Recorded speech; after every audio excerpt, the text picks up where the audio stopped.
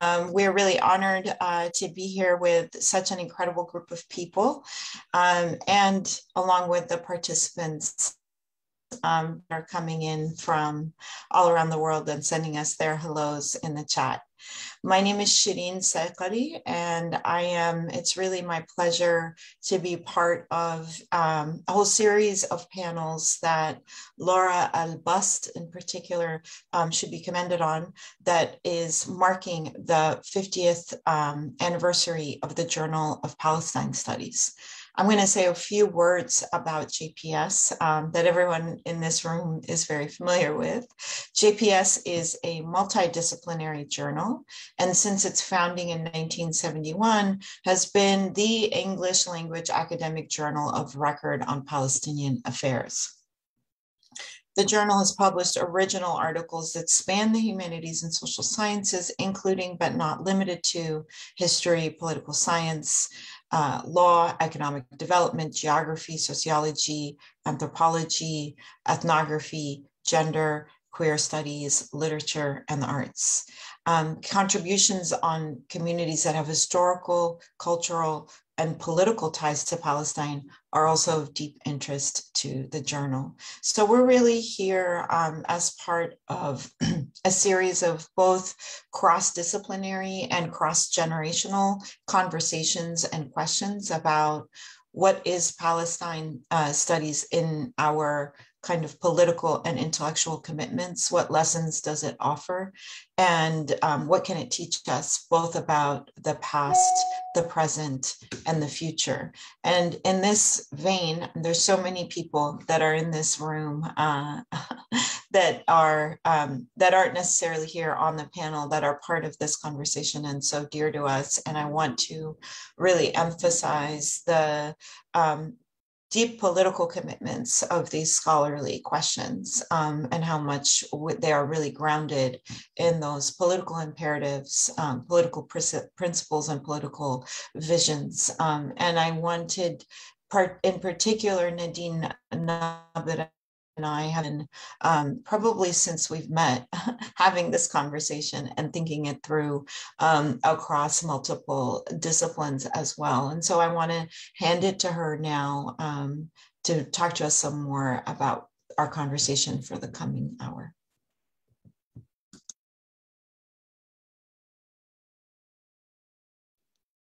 Hello, everyone. Welcome. It's such an honor to be with everyone and to have been working with Shireen and all the amazing folks at the Journal of Palestine Studies.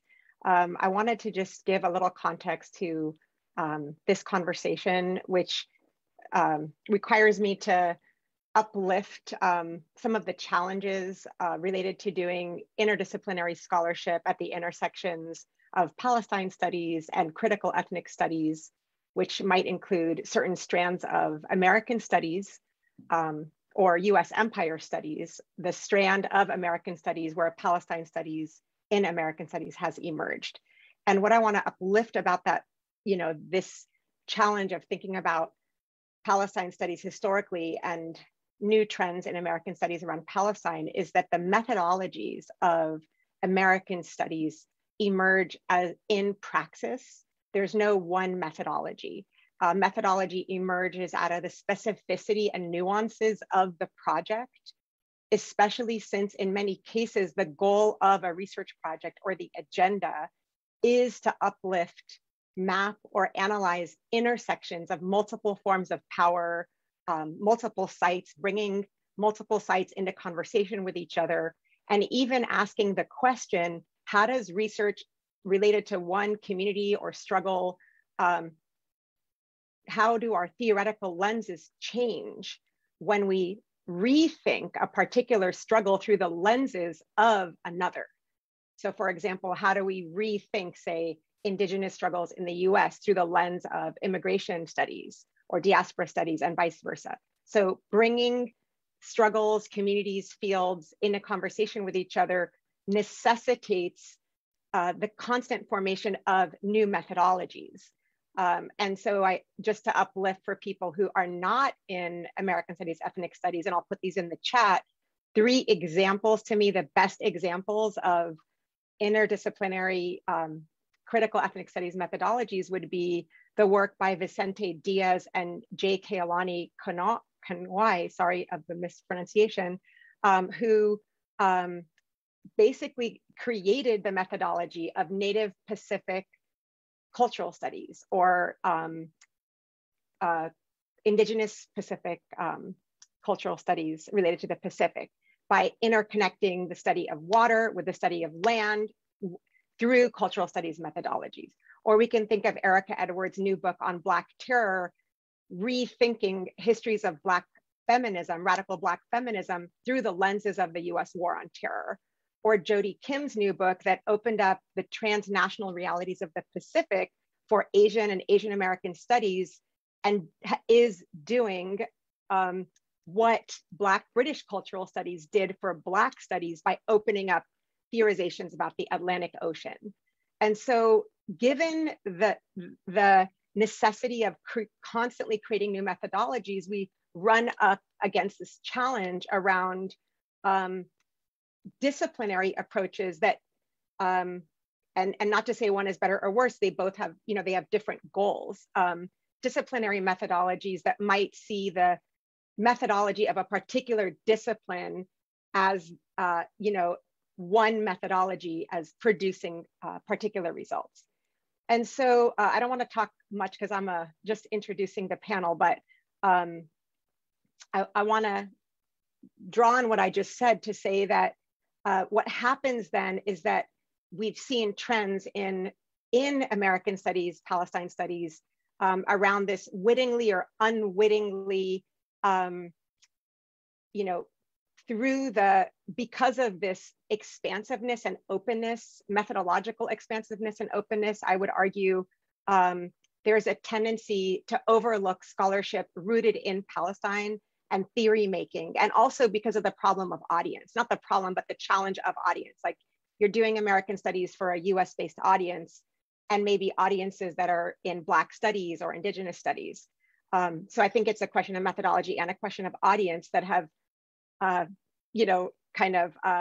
produced this challenge around obscuring or even creating a lack of accountability to the genealogy of ideas that have emerged grassroots, from the grassroots in Palestine, from the Palestinian struggle, and scholarship by and about Palestinians in Palestine and in its diaspora. So what we want to do here is just kind of talk through, how do we take responsibility for citational accountability, for being more grounded and doing Palestine work in these fields in ways that can both continue the beauty and expansiveness of creating new fields, new methodologies, new conversations, while avoiding some of the issues that we just alluded to. So we're here to talk about a politics of citational accountability within that context, and committing to the co-creation of ideas in ways that center and recenter Palestine and Palestinians, especially since when we talk about Palestine studies, we're talking about context of decolonization. So how do we bring that commitment to decolonization to the way that we do research? So we gave the panelists 2 questions, and the way the panel will emerge is that we'll go around and we'll actually ask each panelist to introduce themselves, practicing decolonial feminist methodologies in the panel. The panelists will introduce themselves, and we'll go in this order of Rana, Mezna, Noor, and Tariq. And the first question is for you all in this order. If you could name a concept or text from Palestine studies that has inspired you, and just share a bit about, why that you think that's so central to your thinking, practice, political commitments, and research in Palestine studies. Rana, do I go now? Yeah. Thank you, Nadine. Thank you, everybody. Thank you, Nadine and Shireen, for this kind and generous invitation, and for all that you do and all the work that you do. And just thank you guys for being in our world. I also like to thank Lara for all that she does. Every time there's an IPS show, Lara is always the one that puts it together for us, and she does a remarkable job in doing so. My name is Rana Barakat. I teach history and a few other things at Birzeit University. I'm also the new director of the Birzeit University Museum. And I hope to get a chance to talk about this. So the question was asked, and I'm going to do what a lot of us do as students and as professors, is not answer it directly. So beyond thanking you for the generosity of this invitation, I kind of want to blame you, because how am I supposed to know how to write about Palestine? I suppose the original question, my training has been about how not to write about Palestine. We're very good about critique, but I think the challenge in this question is how to actually write about Palestine. And my knee-jerk response is that I'm trying to live it. And that's how I write about it. So that's maybe the key. It's about how we live and live through it. This is one of the influences that I've gained in thinking about that, reading within and outside of Palestine and Palestinian studies. From my own work, as embedded in the description to this roundtable, is in relation to, and what Nadine just talked about in conversation with Indigenous studies. And I would argue that Palestine and Palestinian studies are actually a part of Indigenous studies. What does that mean to have that conversation between peoples? And in my mind, I would like to think that my work is also about peoplehood as Palestinians. So I do want to thank you, because this invitation offered me the opportunity to revisit JPS. And before the panel actually started, we were comparing notes. So those of us who are old enough to actually live in hard, real libraries, remember going into the libraries and going to DS 119 and sitting there on the ground or whatever table we could find and reading hard copies of volumes of journals when we were trying to figure out what we wanted to work on.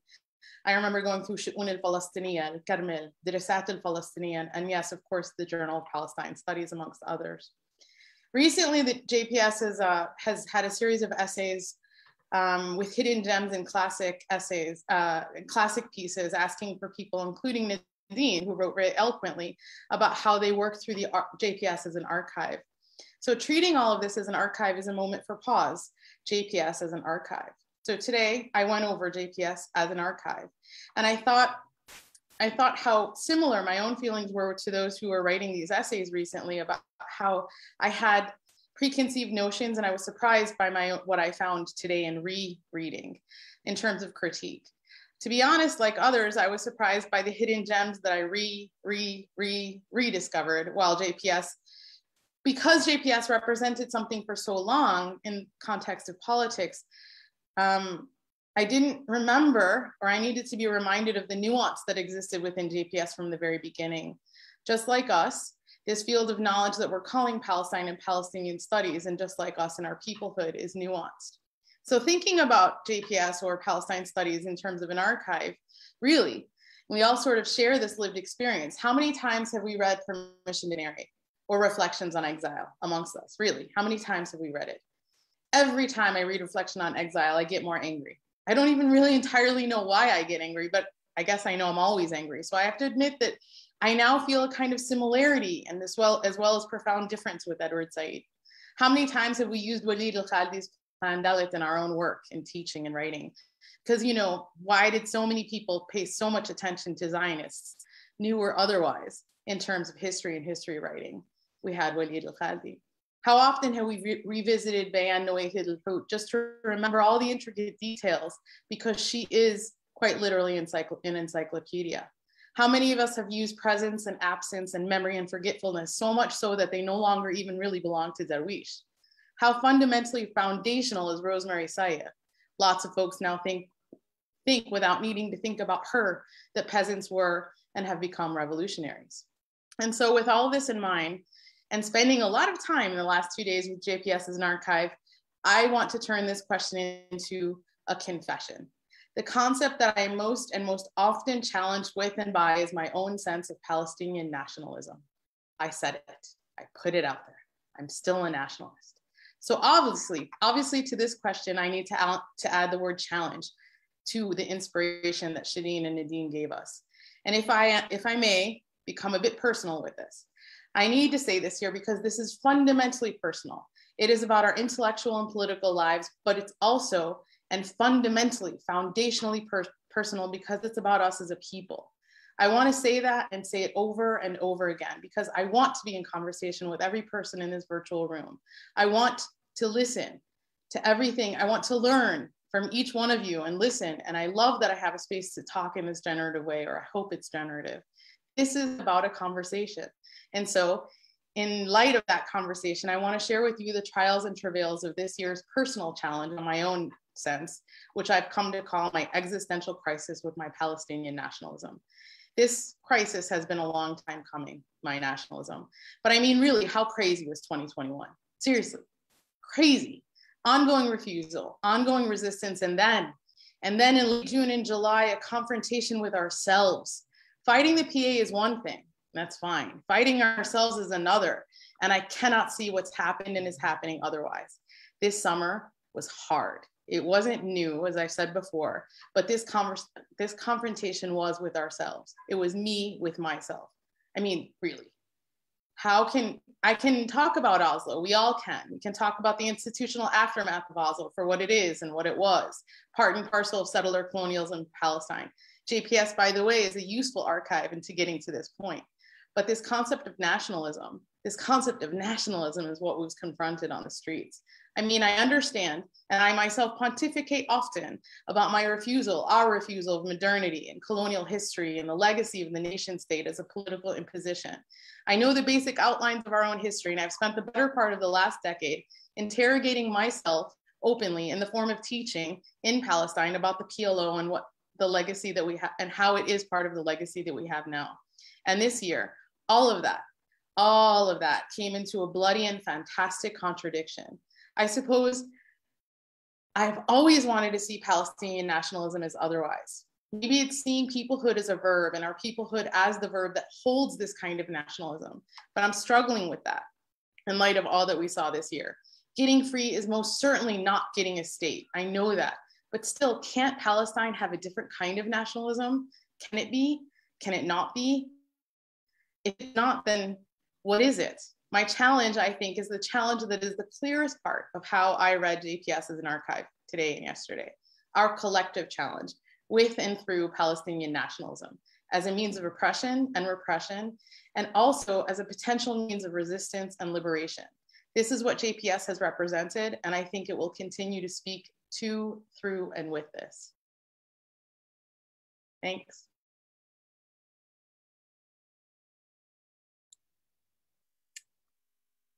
Shall I go ahead? Thank you so much, Hannah. That was beautiful. And I remember those days in the library with immense funness. And I think that reflection around conversation being so formative for me as well in my thinking around Palestine. And actually, I think conversation and the politics of listening are also something that ground my sensibility around what it means to do Palestine, study Palestine, but also to study Palestine as a Palestinian, and to study Palestine as a Palestinian in the Shaddad, and to study Palestine as a Palestinian who was born stateless, to study Palestine as a Palestinian woman, to study Palestine as a child of peasants, to study Palestine who's only 2 generations away from illiteracy. So, and I say all of these things because one of the prompts that Laura gave us is to ask us to think about one piece. And it was really hard. And I had spent, one of the things I'm constantly revisiting because of, of JPS is because it's this archive indeed and repository of pedagogical material. When I want to teach Palestine, where do I turn to first, especially in English, but to JPS? So I'm constantly revisiting it, constantly looking, constantly doing searches. And I hope we can talk a little bit about the question of access and open access publications later, but I think that it is in an archive, it's a pedagogical archive as much as it is an intellectual kind of challenge to the self. And so what I would like to nominate as a document or an article or an essay that has most inspired, it's complicated. I have a complicated, very complicated relationship to this essay, but it's Nabil Shaath's High-Level Palestinian Manpower, Volume 1, Issue 2, 1972. It's a research study of 16 pages that is an attempt to explicate or quantify and enumerate the educational attainments and professional attainments of Palestinians in the 20 years after the Nakba. Or, you know, there's several levels and scales in which I want to talk about this piece. First, I'll say that the only sentence that I absolutely agree with is the first one, when he says, in spite of the publicity given by the world to the Palestine problem, little has yet been learned about the Palestinians themselves. This sentence, I was like, that's right. And then it's a little bit of a struggle from there on. Because what we learned from this essay is in the 1972 moment, this economist, Palestinian economist, who was trained at Penn, comes to the PLO and becomes part of the planning department of the PLO, and as well as an assistant professor at the AUB, and makes the claim and stakes a political point behind it that the Palestinians are ready to govern themselves. And it is my kind of purpose. I took up a purpose when I engaged this first. At first, when I read it, I thought, oh, cool. Now I know, at least in part, where the mythology around Palestinians being the most educated refugees in the world comes from. This is where it comes from. But it also allowed me to understand for the first time what the stakes were for Palestinian intellectuals involved in the PLO or part of the PLO and thought of themselves as part of this nationalist movement, for the kinds of professionalizations that they desired for our people. So it is a kind of antagonistic conversation that I have with Nabil Shaath. And it's an antagonist, but it is also one, and the first time I read it, it was also a very angry engagement. This is not what education is for. This is not there are contradictions to our attainment of education. Education was also subjugation. Education forgot many, many Palestinians, left many Palestinians behind. Education was often on the backs of other Palestinians. There are class dynamics you're not recognizing, etc., etc. But what I also began to slowly develop, because of my conversations with other Palestinian scholars, and also, in all honesty, age and a forgiveness of myself and a compassion for myself, and to be compassionate about our intellectual ancestors, to not judge them in particular by what they end up becoming. In this case, one of the primary architects of the Oslo economic structure.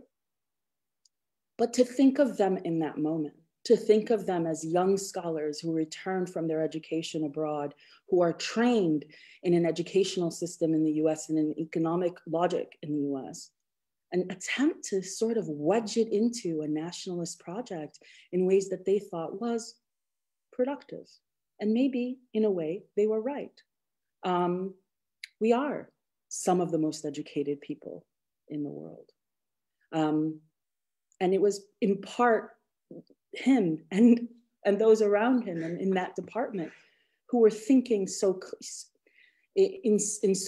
amidst so much struggle in Beirut in 1972 about what they can do and how they can leverage their knowledge and their intellectual lineages and their intellectual skill set to this struggle and put their own lives on the line for it.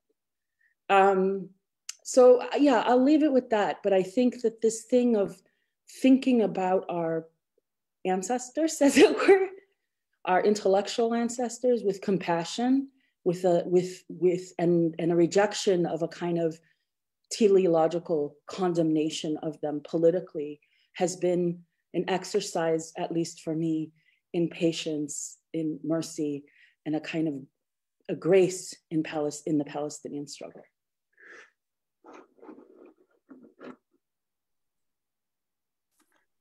Hi. Thanks, like everyone said, to IPS, to Shireen and Nadine, and to Jenna and Mesna for starting us off with incredibly powerful ideas. In particular, I'm so glad, Mesna, you brought up some of the things you did there towards the end, which is actually something that I want to talk about for the second question later. But for this, I'll start off with a bit of a story. So several years ago, I conducted a bit of a social experiment, and I pulled excerpts from César's Discourse on Colonialism, Fanon's Wretched of the Earth, and Kanafani's Thoughts on Change and Blind Language. They were all unlabeled. They had no geographic markers. And I asked 5 peers to try and guess which were by who. No one got them all. Everyone mixed them up. Now, to be clear, the story is not indicative, right? It's not meant to be indicative of these incredibly bright young scholars not being well-read, nor is it indicative of a lack of originality or specific contributions by these authors. Instead, it's emblematic, in my opinion, of how they were and are one part of something much bigger that binds them. So Julian Go, for example, would put them all, or at the very least César and Fanon, in what he calls this first wave of post-colonial thought, one that he says arises directly from anti-colonial struggle. And in his construction, he puts people like Edward Said and Spivak and others occupying what he calls a second wave, originating from academia. And though in many ways Go's work is brilliant in an attempt to encourage prioritization of lived experience and legacies of imperialism, it also assumes incorrectly, in my opinion, an end to the first wave. For Palestinians and indigenous peoples the world over, and innumerable other locales, not only is the first wave incredibly vast in regards to who we would include and cite as formative and inspirational, but it is also ongoing in a colonial present. So I happened to read these 3 texts for the first time almost a decade ago, and I did so coincidentally within weeks of each other. And in the midst of writing a thesis on youth politics, Kanafani's words on blind language and empty discourse, and on the circulation of young blood in the body politique, rang louder and louder in my mind. And though he is speaking in the aftermath of 1967, the principles certainly supersede a temporal moment, and they implore us not to confine application to rigid periodization. The reflection of the concepts he puts forth, and more importantly, the practice of grappling with the realities of defeat and patriarchal structures, continues and is an enduring lived experience in Palestinian resistance movements today. So part of my answer to the question posed to us to name a concept or text is indeed Kanafani's essay, but perhaps the more significant inspiration is understanding Palestinian writing as lettered life.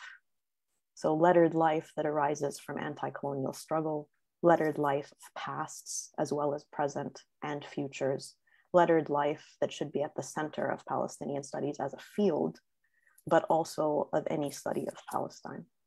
So I actually kept this part brief, and I'll stop there.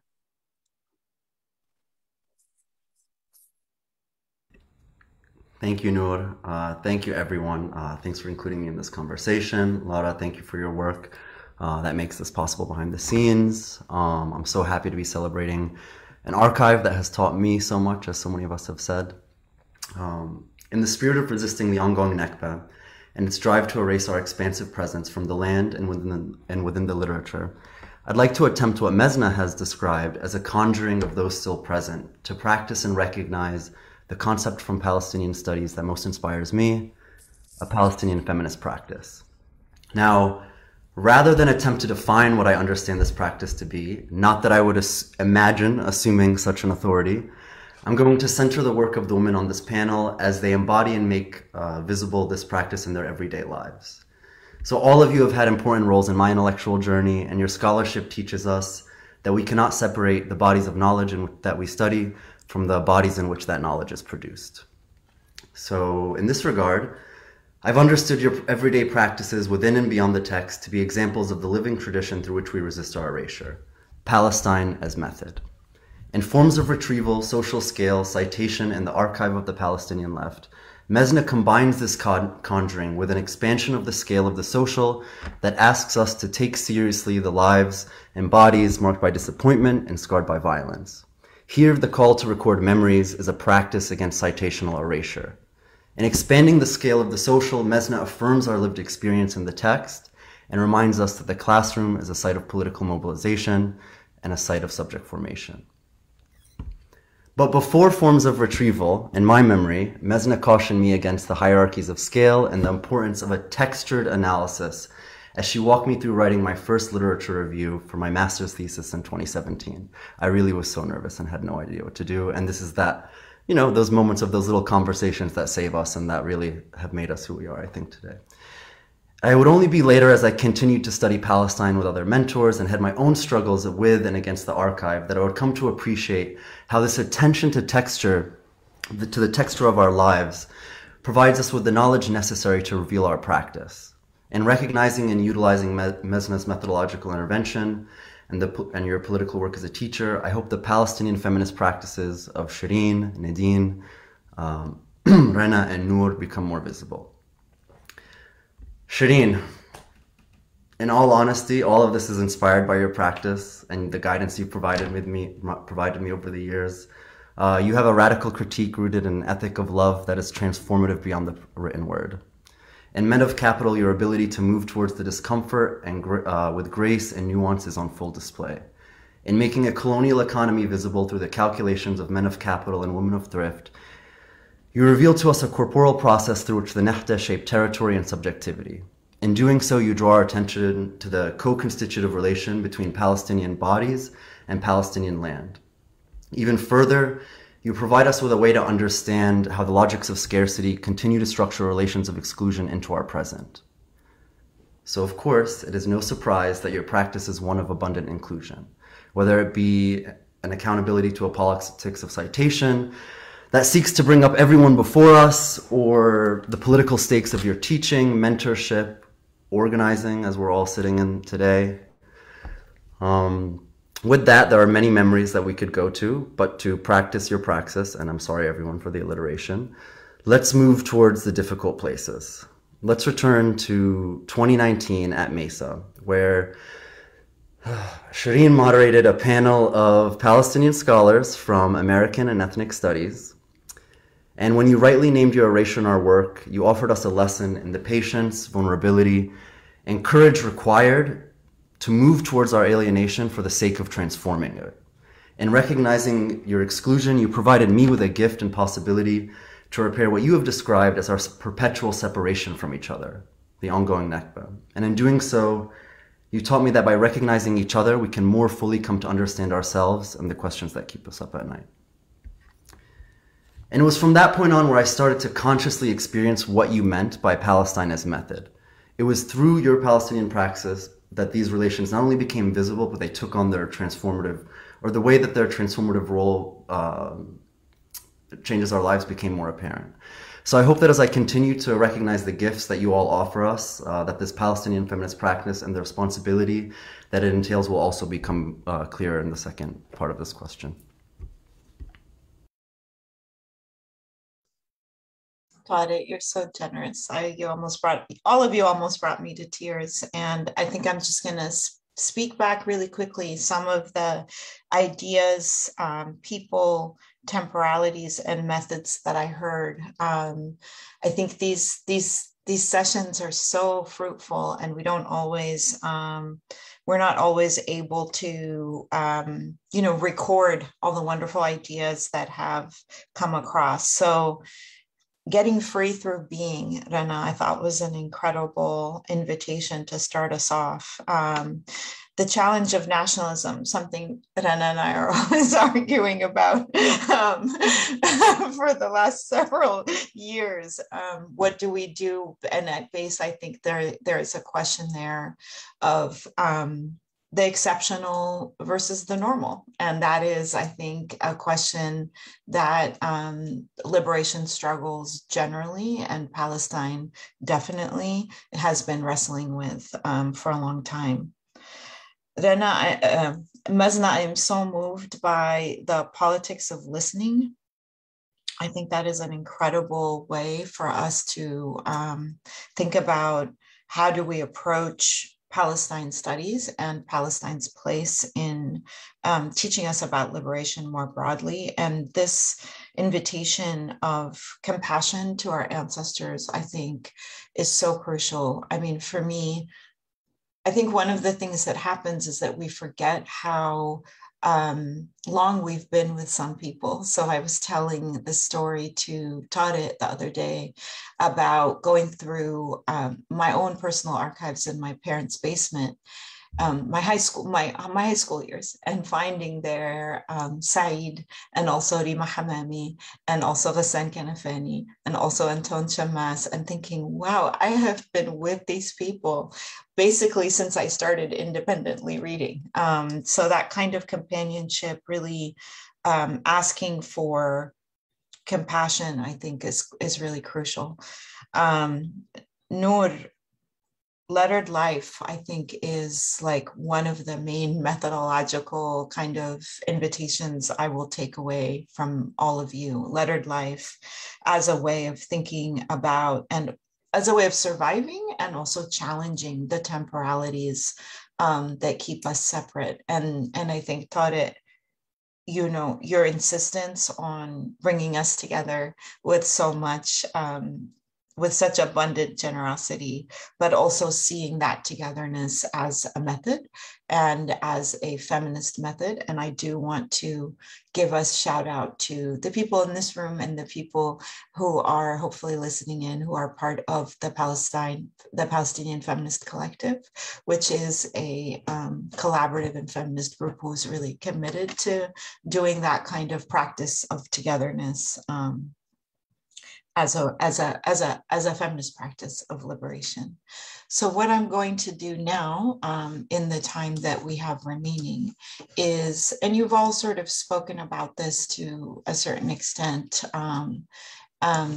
which is kind of transition to our second question, which is what are the responsibilities of scholars writing about Palestine?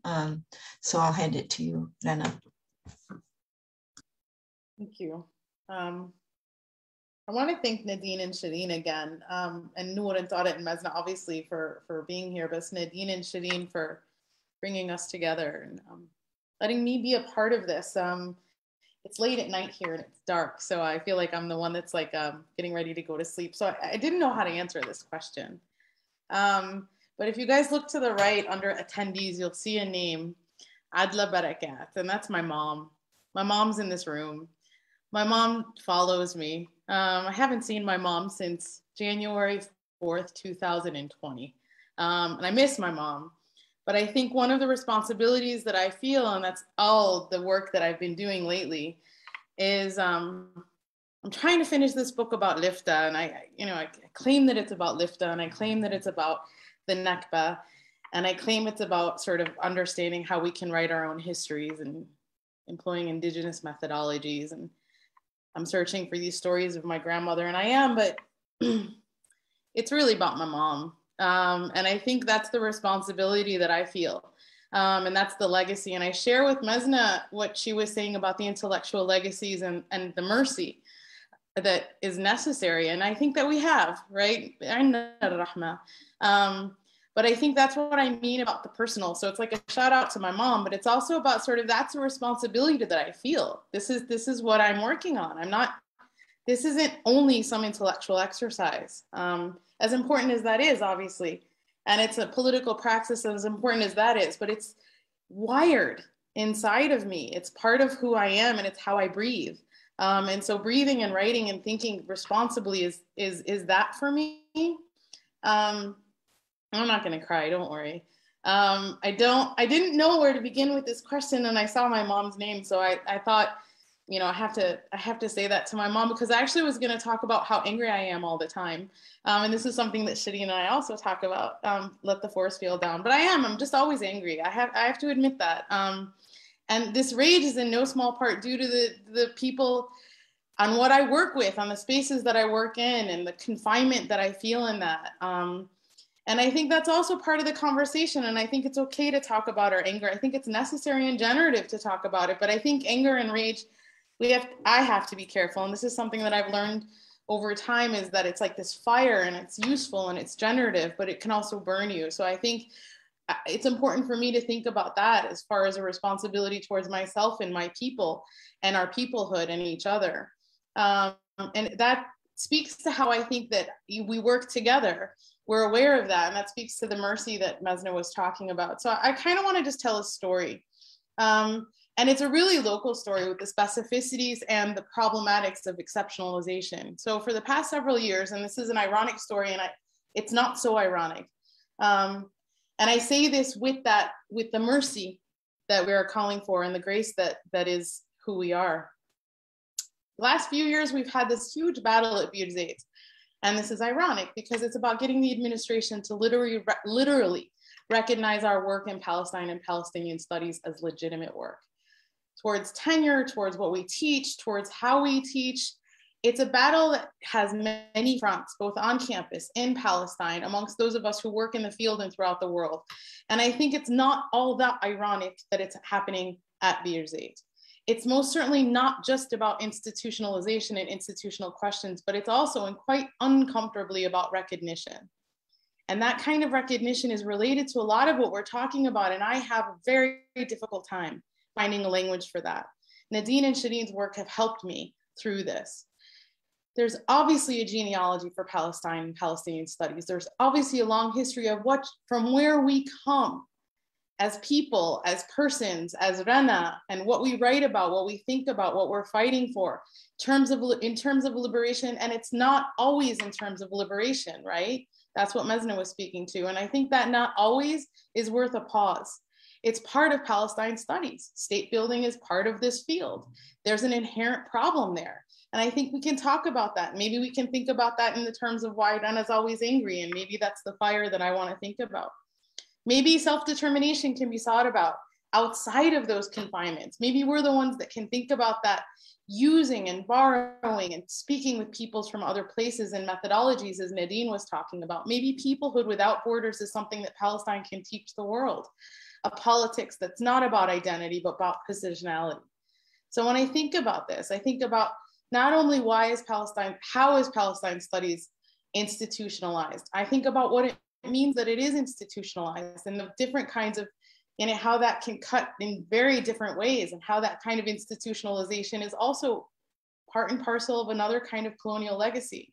So this brings me to the other side of that same coin, this fight that we're having at Birzeit, because it's where I am, and this is how I think about things, because it's a national institution. It claims itself to be one. We now have a historian as our president, and it's claiming itself to be a Palestinian national institution. That might not struggle with nationalism in the same way that I do, or perhaps it does. But the other side of this coin is how Palestine is also exceptionalized by Palestinians.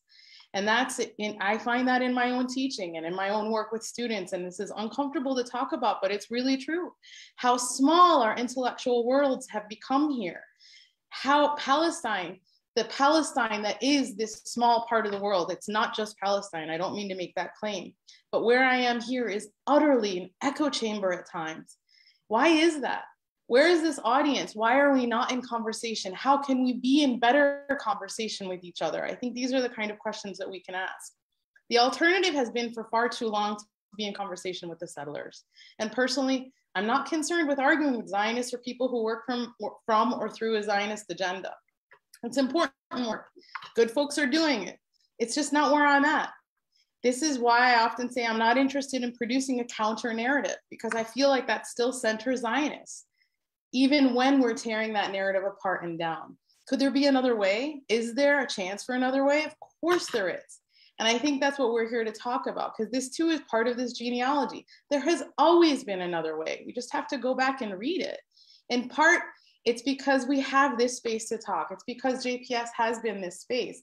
But I want to acknowledge and I want to talk about what was embedded within this question. And I suppose, even though I was not there, thought it, what was the part of the conversation that was being had in 2019 at Mesa, is that we're not reinventing the wheel. What does it mean that we're adding to a conversation? And what kind of responsibilities does that entail? The same kind of responsibility, I think, that I began with, which is acknowledging and saying hi to my mom who's here, because that kind of intellectual legacy is also our own familial legacies.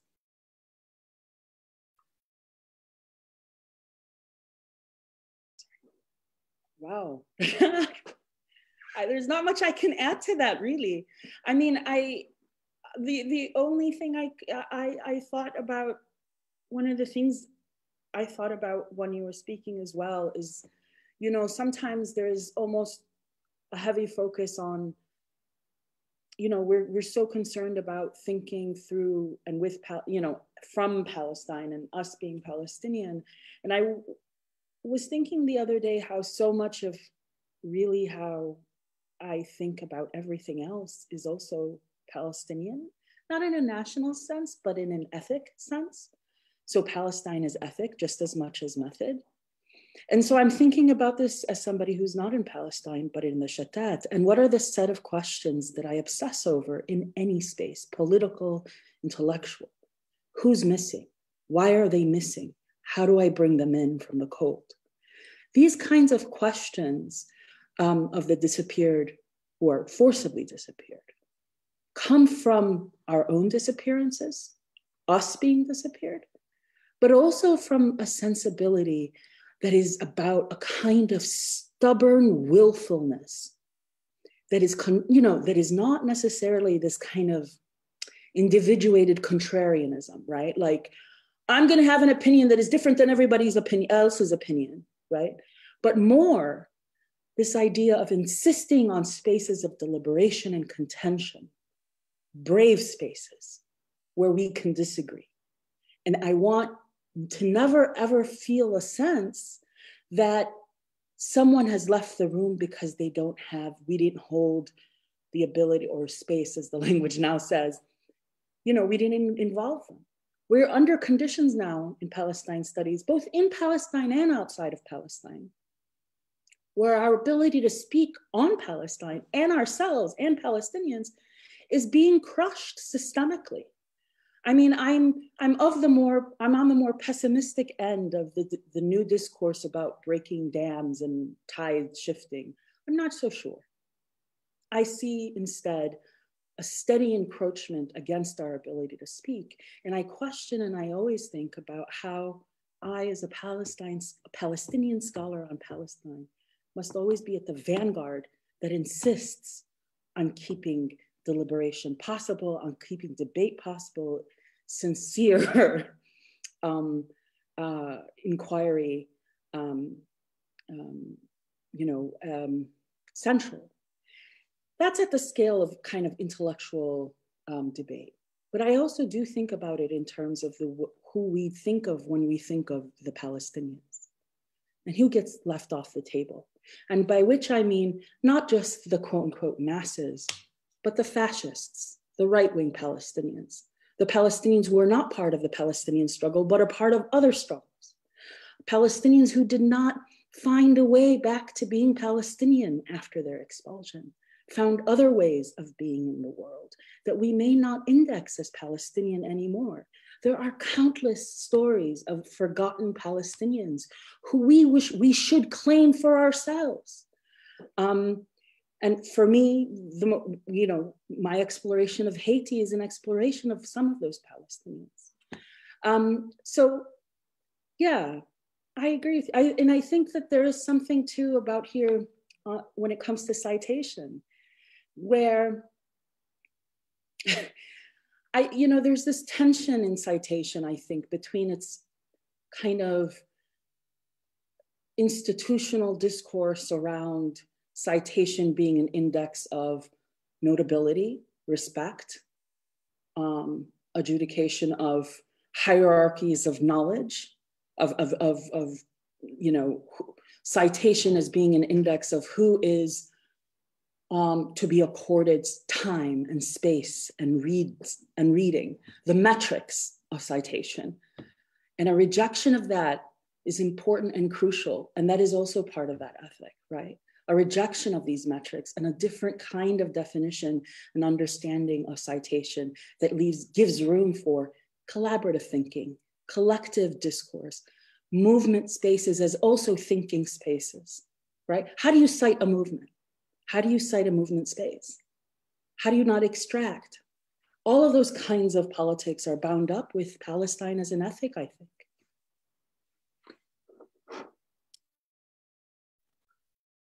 Thanks, Nazna. You're just giving me perfect transitions all day. Thank you so much.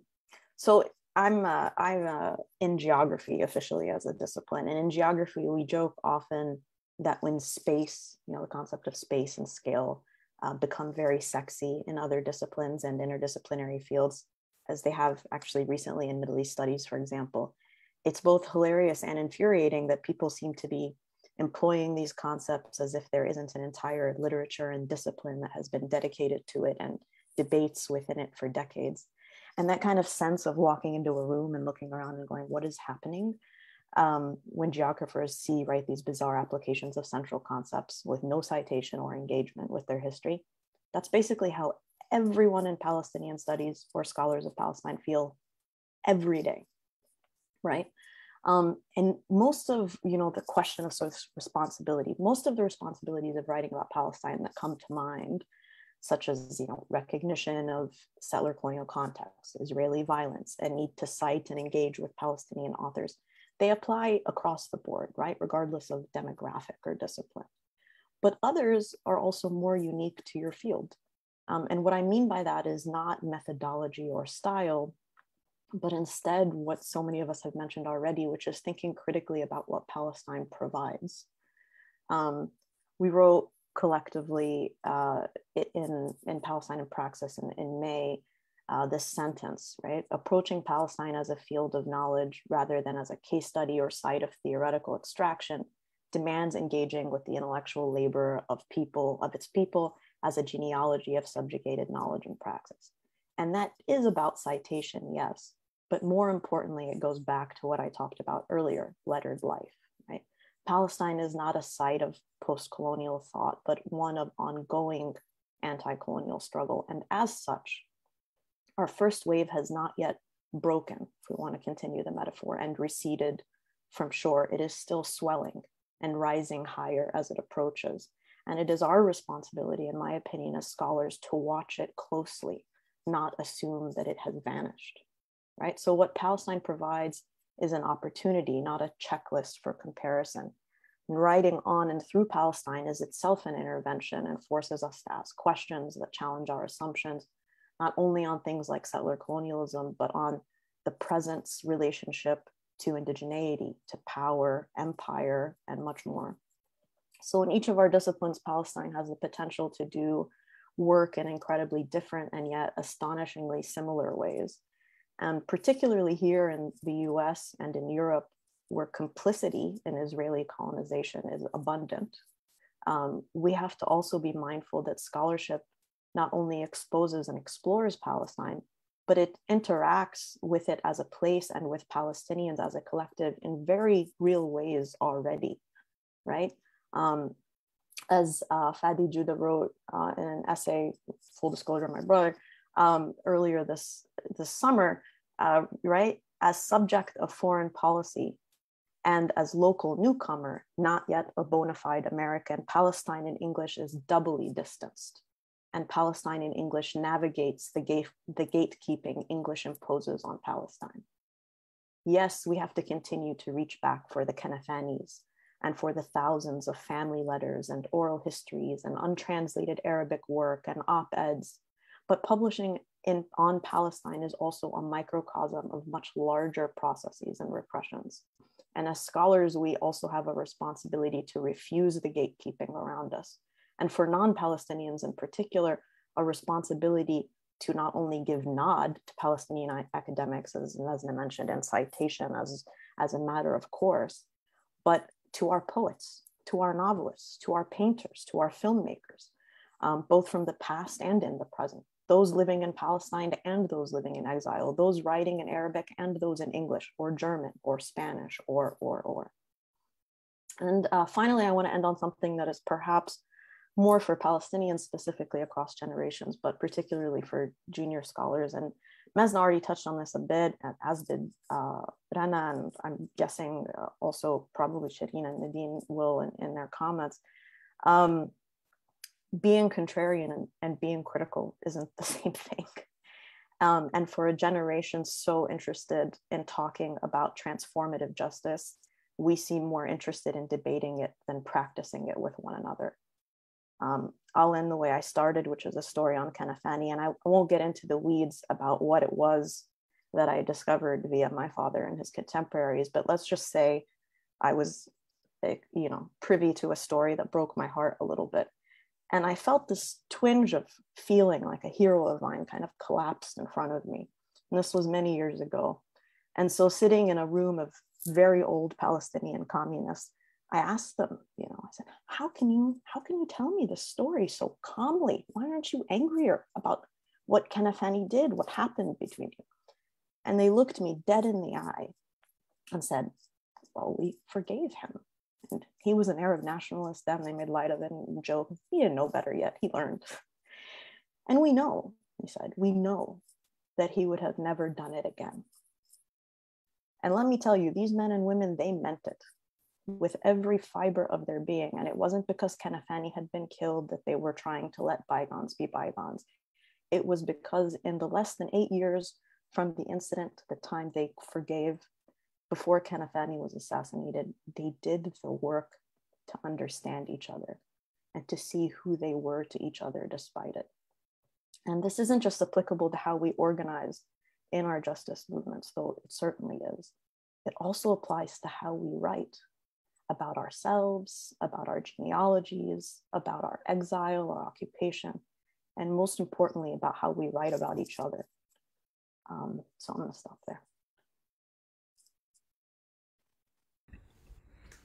Thank you, Noor. Noor, it all flows well because we're all having the same conversation on like wherever we are, especially just like it makes sense. There's a shared literacy and language even across different disciplines.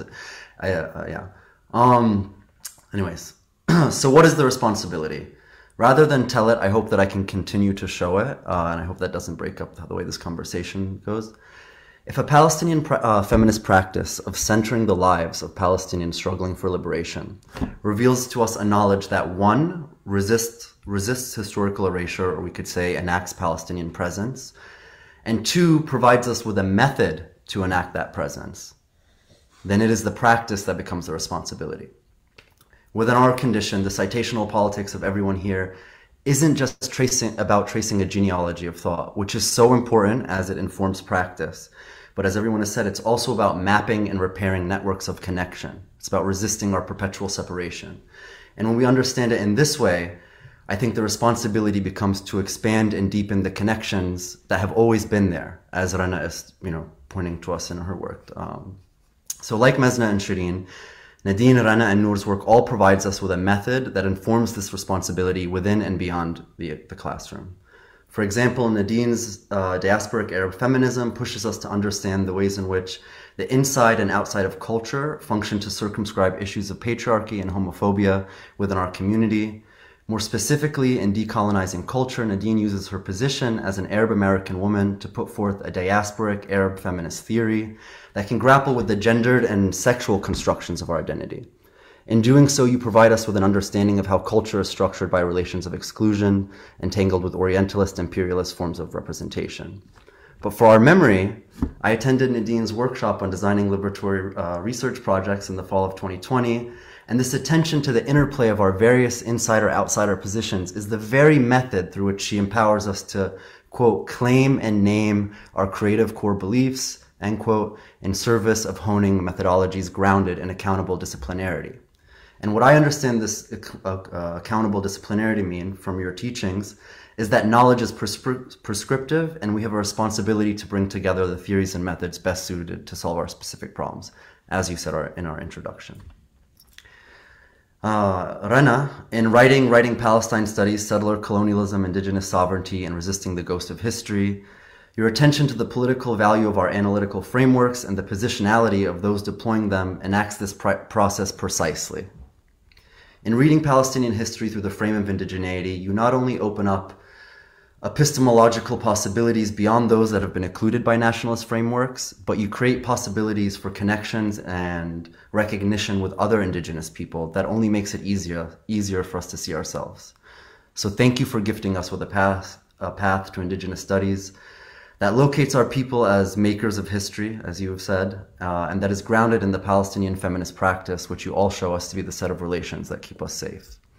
Again, it's no surprise that Shireen introduced us, and our first meeting included people like Dean Serenilio and Jay Kilani Kawanui, who have gifted me with so many insights to Indigenous resurgence through the concept of Aloha Ena, which in many ways have made this level of recognition today possible as well.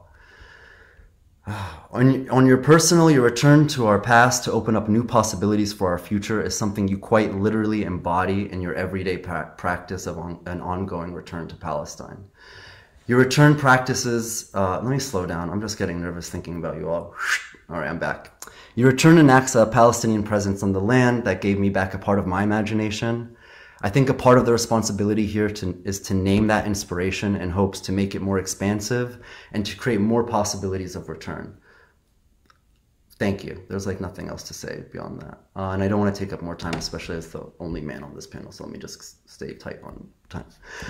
Oof, Noor, there's too many memories for us, of course. The last time that I saw you was at NDPS, where you were presenting on Palestinian countermapping through documentation and design as a form of decolonial praxis that straddles reclaiming our past and future imaginaries. These one-sentence summaries was an exercise, I will tell you that. Of course, mapping is a process of representation, and your most recent work on Gaza as site and method seeks to disrupt the symbolic representations of what we might consider to be a settler city through centering Indigenous presence over settler permanence. Now, for our memory, we can choose to periodize our relationship through the projects that we've done together or the moments of rupture that demanded them, whether that be Gaza in context or Palestine as praxis. I feel as if we've been grappling with the question of symbolic representation for the last 7 years. For me, our relationship is an expression of what you describe to be as Gaza as site and method. It has both been the site that has oriented the direction of our collaborative work, as well as provided the method through which we formed connection, responsibility, networks of care, and established ties to Palestine when our presence has been denied. Bishara Domani notes an important distinction between Palestinian and Palestine studies in that the former enables us to imagine Palestine beyond the territory. If we were to create a map of experience based on our relationship, I think it would reveal a Palestinian presence that is not as disconnected as our spatial fragmentation would like us to believe. Somehow, with all of the loss that my family experienced this last year, on top of having a ban, I feel much closer and connected to Palestine than I did on the first day that we met.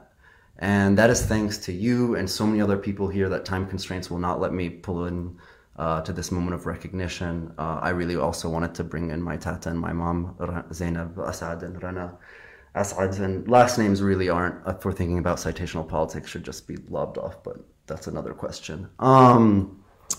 So with that, I hope that the memories that I've tried to archive today demonstrate that the responsibility to deepen and expand this practice is never complete.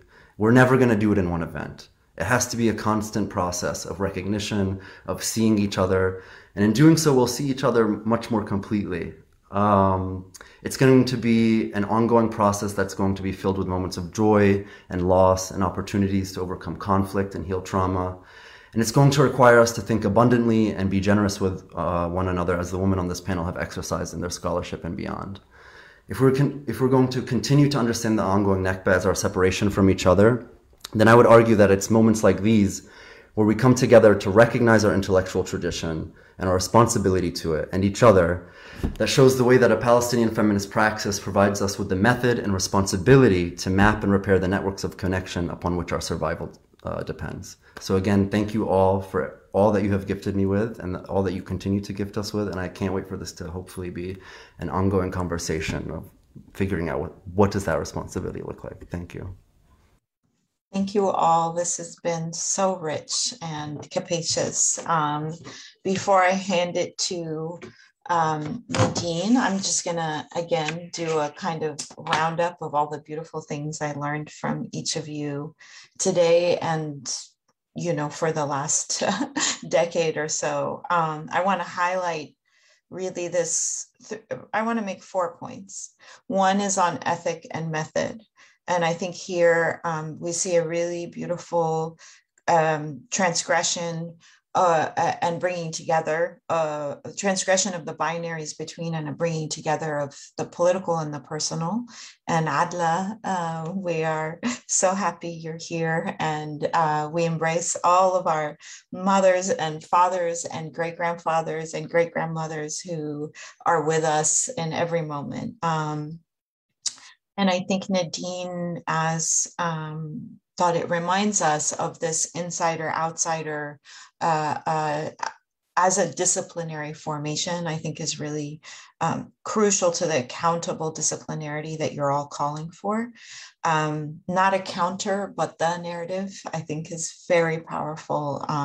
Not a counter, but the map, a multiplicity of maps. And I think here also always, as Mesna was inviting us, as to consistently ask the uncomfortable questions, to tell the stories that we're scared to tell and that we don't want to tell, that we might have some shame around. Emotions, anger, Rena and her incredible sort of centering of both anger and immense love. And I think, again, those both as guiding lights for us.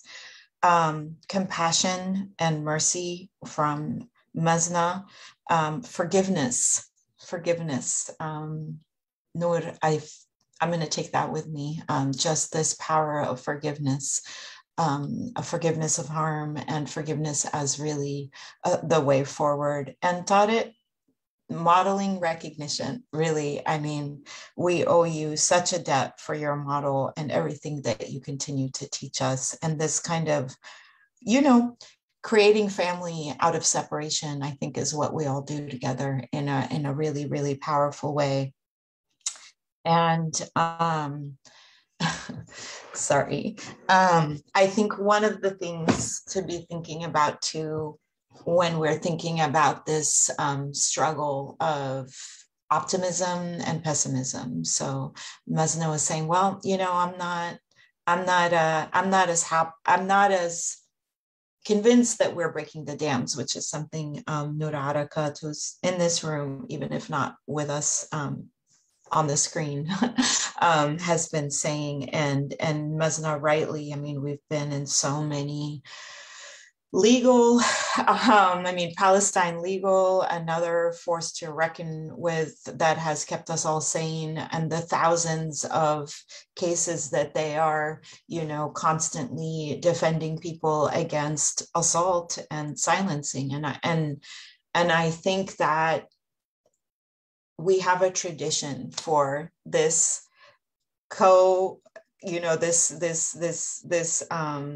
this way that deep pessimism and deep optimism is our reality, and that is the Pessa optimist. You remember, Mesna, that last NDPS, I think it was the last time many of us saw each other in person.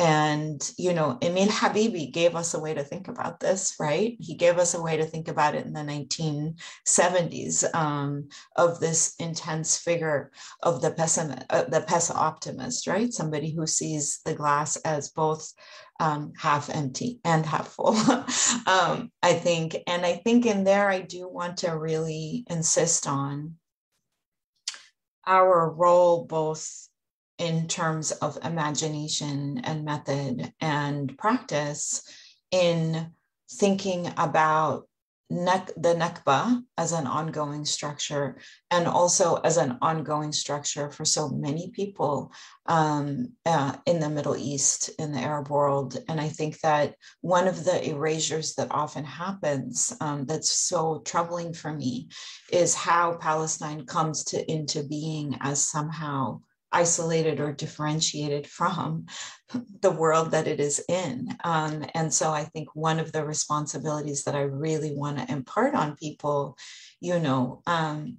is to engage the history that Palestine is part of, to engage Middle East studies, right? To be reading in the languages that people write in, to be really understanding Palestine as a space of imagination and as a space of cultural, territorial, social history in continuity with the places around it. And I think that actually is also, there's a, North African feminists have often said, right? Moroccan feminists have often said that in this part of the world, there's a small Palestine and a larger Palestine.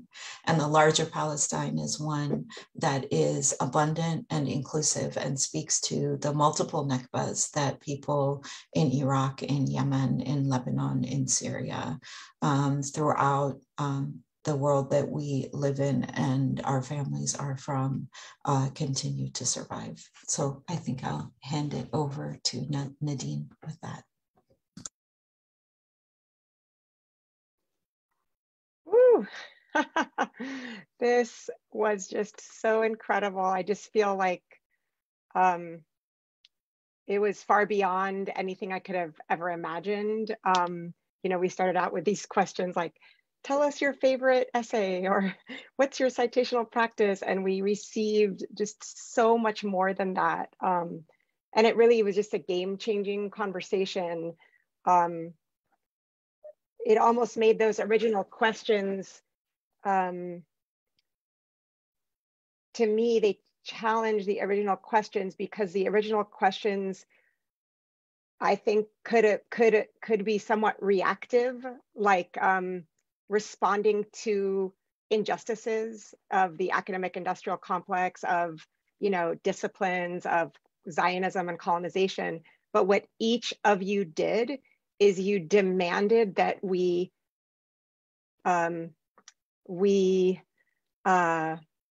commit to self-determination in how we do our work.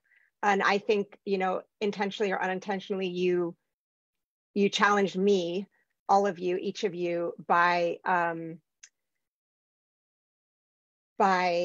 opening up a possibility for thinking about what we're doing. I mean, and Rana said this, all of you said it in different ways, of, challenging that the work that we're doing is about creating counter narratives, or unsettling the violence, but instead beginning from our groundedness in the knowledges and histories of communities, of kinship, of, our relationships with each other, our ties, our memories, our anger, our vision, the people we see as our people, the communities that we see as our communities of belonging. Oh, my headphone just fell out. Can you still hear me? Okay. That was the fire, right?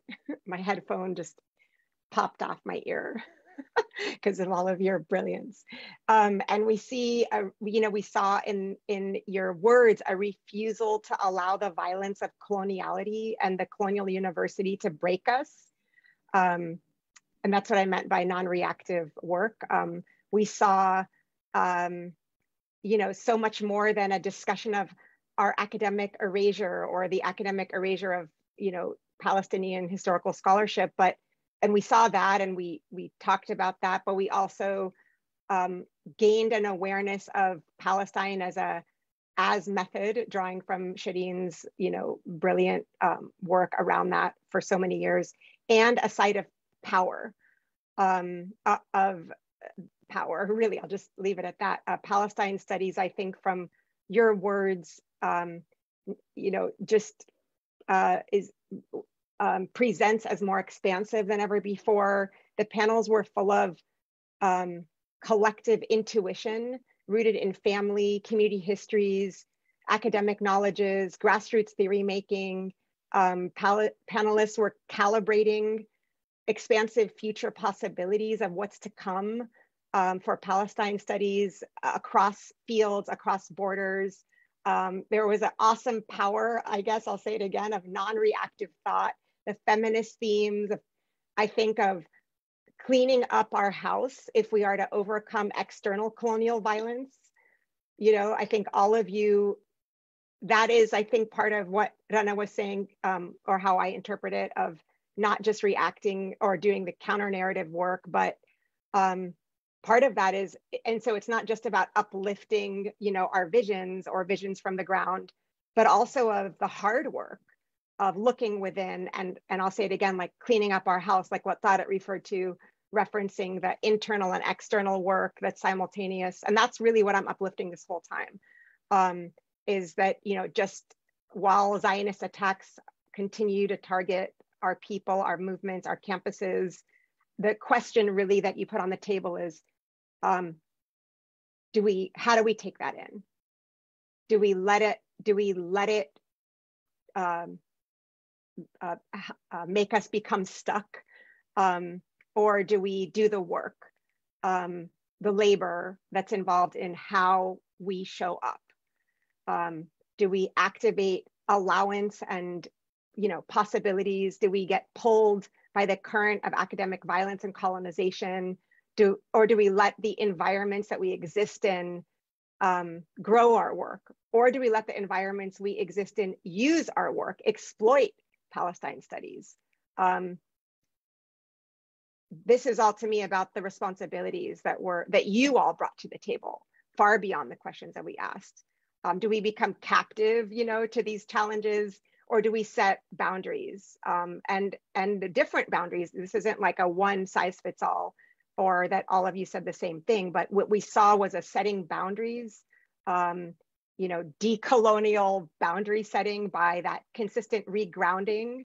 That's where I saw the momentum in this panel, with the brave spaces, with Palestine as ethics, with mothering and displacement as genealogies of thought and practice, with insisting on the forgotten Palestinians as part of our stories, all of the forgotten Palestinians, the collective spaces, the insistence on movement theories, the insistence on fields of knowledge versus sites of extraction, site of anti-colonial struggle, that Palestine studies really as the knowledge production as a site of anti-colonial struggle that, you know, that we see swelling and rising with the boundary setting that you all showed us, resisting our separation, right? The connectivity, the family, the grassroots histories, the kinship, the ancestors, the anger, the mothers.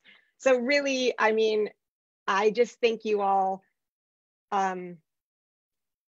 rather than just coming up with these answers, you, you operationalized, you showed us how to do it, how you do it. And that you put it in practice, right?